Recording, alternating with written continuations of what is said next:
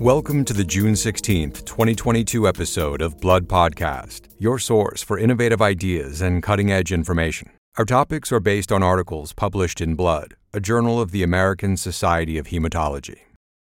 In today's podcast, we discuss new data demonstrating that, in older patients with AML, post-transplant relapse risk is driven by clinical and molecular features present at diagnosis, but not remission MRD. We'll also explore two studies that characterize a novel high-risk B-ALL subtype, defined by two unique genomic alterations that includes a deletion resulting in enhancer hijacking that deregulates expression of the CDX2 homeobox transcription factor. Finally, we'll review results of a large, single-arm Phase 2 trial providing encouraging clinical evidence for the use of ruxolitinib as a frontline treatment for pediatric hemophagocytic lymphohistiocytosis.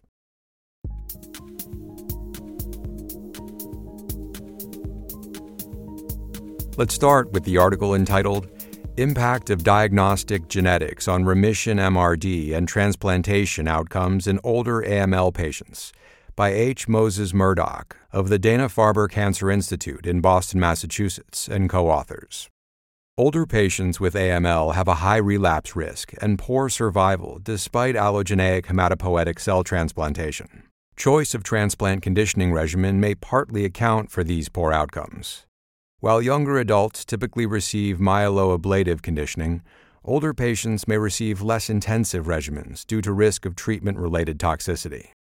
Poor outcomes in older patients may also be driven by enrichment of high-risk biological features. Thus, there is interest in using genomic assessment to identify subgroups with higher risk of poor transplant outcomes. Previously, researchers reported outcomes among younger adults with AML in a randomized Phase 3 trial.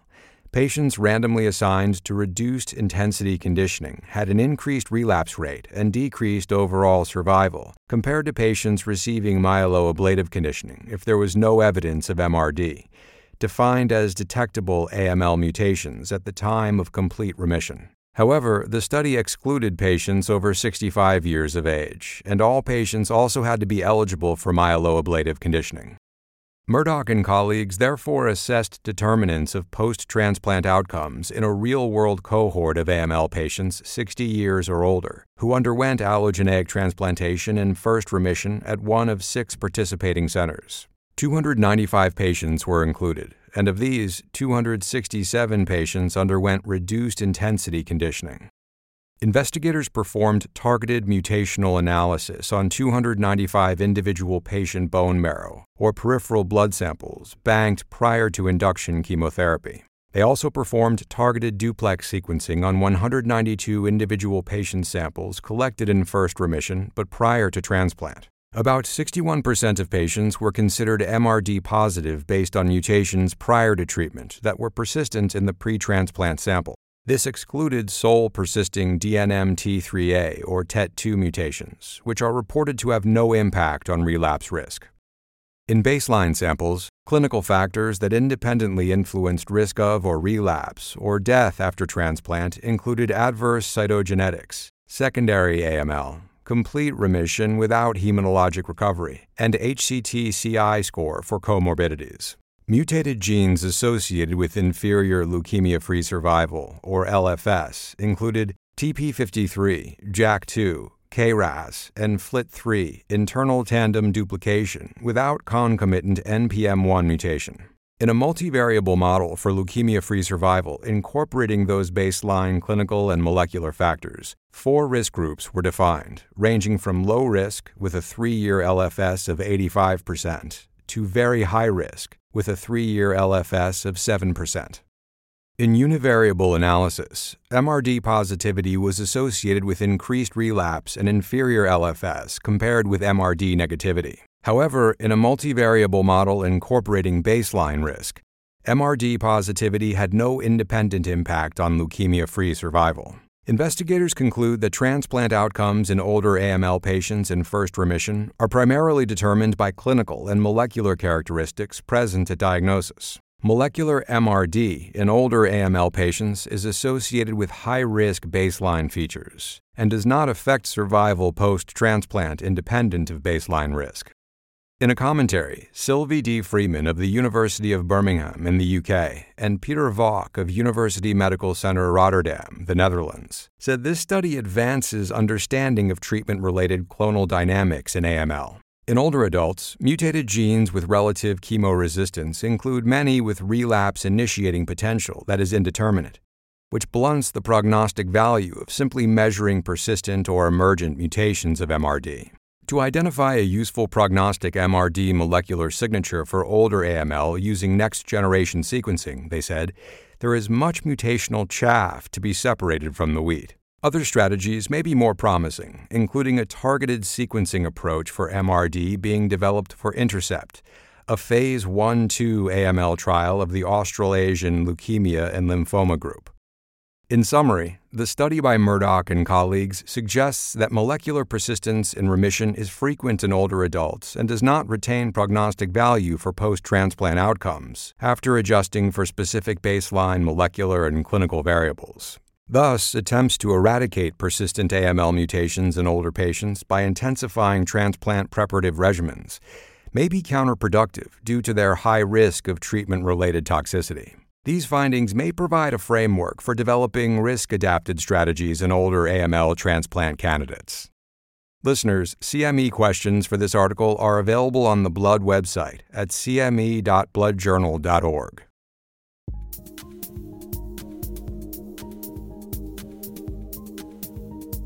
Next, let's review a pair of research articles that define a novel B-cell ALL subtype that is associated with high-risk features and has been found predominantly in young women. One of the articles, from Marie Passet of the University of Paris and co-authors, is entitled Concurrent CDX2 Cis Deregulation and UBTF-ATXN7L3 Fusion Defined a Novel High-Risk Subtype of B-Cell ALL. The other, by Shunsuke Komuro of St. Jude Children's Research Hospital in Memphis, Tennessee, and colleagues, is entitled Enhancer Retargeting of CDX2 and UBTF-ATXN7L3 Define a Subtype of High-Risk B Progenitor Acute Lymphoblastic Leukemia. B Progenitor Acute Lymphoblastic Leukemia, or BALL, encompasses many genetic entities caused by different somatically acquired genetic alterations that have important biological and clinical implications. A minority of cases, 5 to 8% by various estimates, have historically lacked an identified genomic driver despite careful analysis and are commonly termed B-other.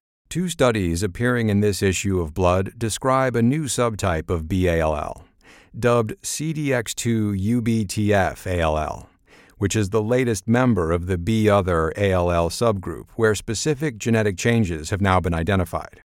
This new subtype is characterized by 2 separate genomic lesions, one that precipitates enhancer retargeting and upregulation of the CDX2 gene at chromosome 13, and the second lesion leads to formation of a UBTF fusion at chromosome 17.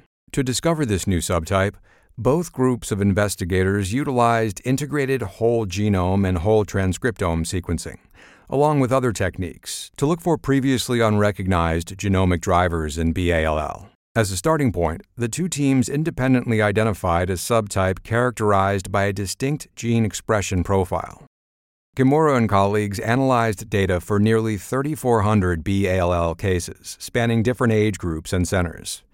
They identified this transcriptional signature in 22 patients, or 0.6% of all cases. Passet and colleagues looked specifically at B-other cases from several prospective clinical trials in adult BALL, identifying the profile in 23 patients, or 2.4% of the cases analyzed. Both teams showed that these cases were all marked by 2 separate underlying genetic features. One was a focal 10 kilobase deletion at chromosome band 17q21, resulting in a chimeric fusion of the gene UBTF, which stands for upstream binding transcription factor, and the downstream gene ATXN7L3, which stands for ataxin 7-like 3.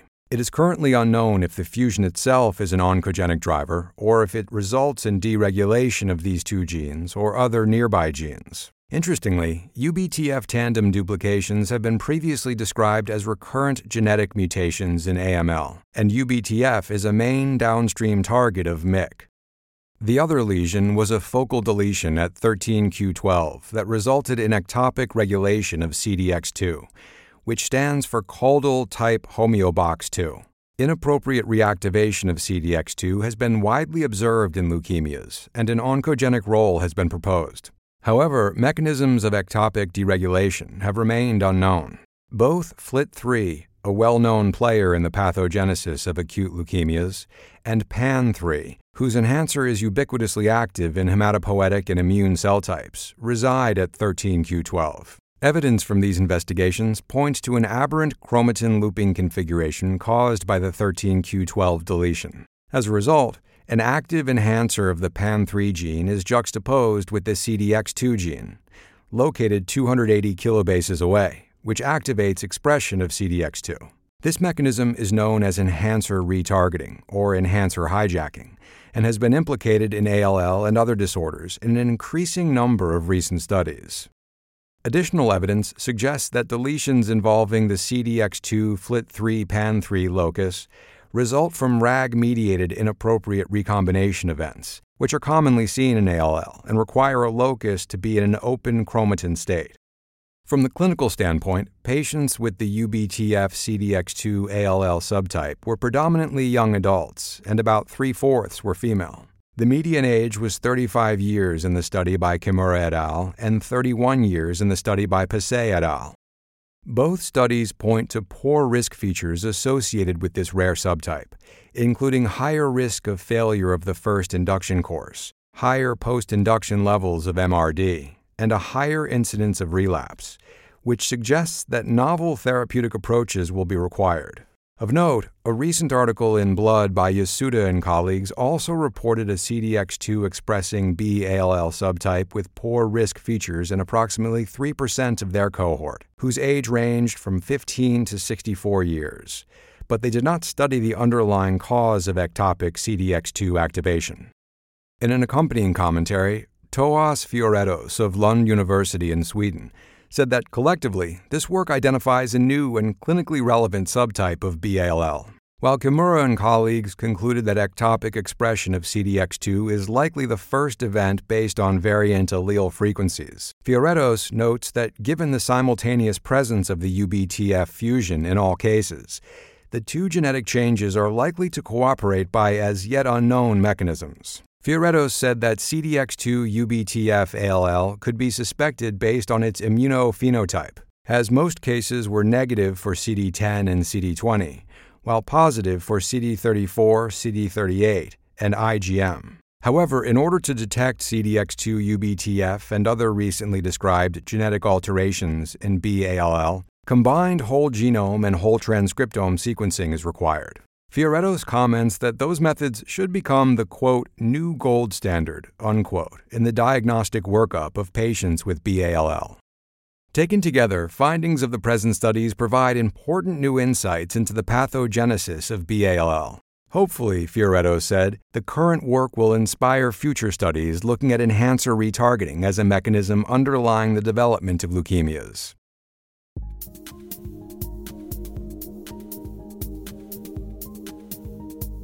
The final research article, entitled A Study of Ruxolitinib Response-Based Stratified Treatment for Pediatric Hemophagocytic Lymphohistiocytosis, is from King Zhang and colleagues at Beijing Children's Hospital and the National Center for Children's Health in Beijing, China. In this Phase 2 study, Zhang and co-authors demonstrate that a frontline treatment strategy incorporating ruxolitinib was well tolerated and rapidly effective in children with newly diagnosed HLH, with a 12-month overall survival exceeding 86%. HLH is a life-threatening systemic inflammatory syndrome, characterized by hyperinflammation resulting from an unrestrained T-cell activation and markedly elevated inflammatory cytokines. This leads to tissue damage and multi-organ failure. Primary or familial HLH results from inherited defects in lymphocyte cytotoxicity, whereas secondary HLH is triggered by infection, rheumatologic disease, or cancer. Etoposide-based regimens, widely accepted as standard treatment for HLH, have led to substantial improvements in survival. However, many patients are refractory to treatment, while others are unable to tolerate intensive chemotherapy or are not candidates for treatment due to complicated clinical scenarios. Novel therapies that target key cytokines have demonstrated promise both in patients and in mouse models of primary and secondary HLH. One especially promising option under study is ruxolitinib, an inhibitor of Janus kinase 1 and 2. Ruxolitinib inhibits signaling of interferon gamma, IL-6, and other pro-inflammatory cytokines through its inhibition of the JAK-STAT pathway. A number of ruxolitinib clinical trials are ongoing in patients with HLH, though most have focused on its use as a salvage therapy in adults. By contrast, the present single-arm prospective study by Zhang and colleagues evaluates ruxolitinib as a frontline therapy in children with HLH, followed by additional treatment based on initial response. The study included 52 children who fulfilled standard diagnostic criteria for HLH. The median age was 3.7 years, and the median time from onset to HLH diagnosis was 19 days. None had received prior chemotherapy, though about one-third were receiving corticosteroids at the time of screening. Patients with cancer or with severe CNS disease or other organ dysfunction were excluded. Underlying diseases included 24 cases of acute EBV, 10 cases of chronic active EBV, 11 cases of systemic autoinflammatory disorder, and 7 with unknown etiology. Whole exome sequencing was performed on all enrolled patients and their parents, but only 4 patients with EBV-associated HLH had pathogenic gene mutations associated with primary HLH. Initial treatment included oral ruxolitinib monotherapy dosed according to body weight. Patients with a favorable response remained on therapy for a total of 4 weeks. Chemotherapy was added for 8 weeks in patients with unfavorable responses, which were defined as no response after 3 days of ruxolitinib treatment, disease improvement without partial response, or disease progression. The primary endpoint of this study was the overall response rate at the end of frontline ruxolitinib monotherapy, which was approximately 69%, including complete response in 42%. The median time to first response was 2 days, while the median time to complete response was 21 days, with a range of 14 to 28 days. HLH associated with acute EBV infection was the most sensitive to ruxolitinib.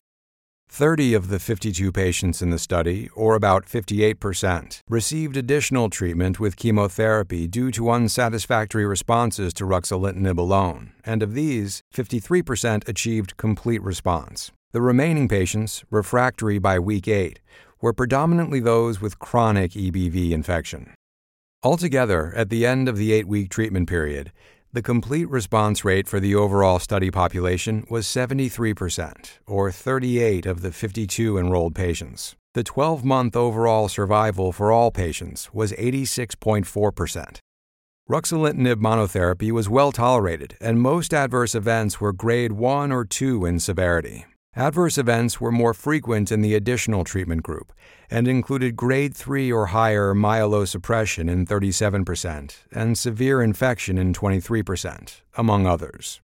In a commentary, Lauren A. Henderson and Barbara A. Dieger of Boston Children's Hospital said these findings represent a, quote, major step forward in updating the approach to this life-threatening disease. They said the study, the largest ever prospective study demonstrating a clinical benefit of targeted therapy in pediatric HLH, provides strong support for using ruxolitinib as initial treatment. Ruxolitinib monotherapy provided rapid responses, avoiding toxic chemotherapy in many patients.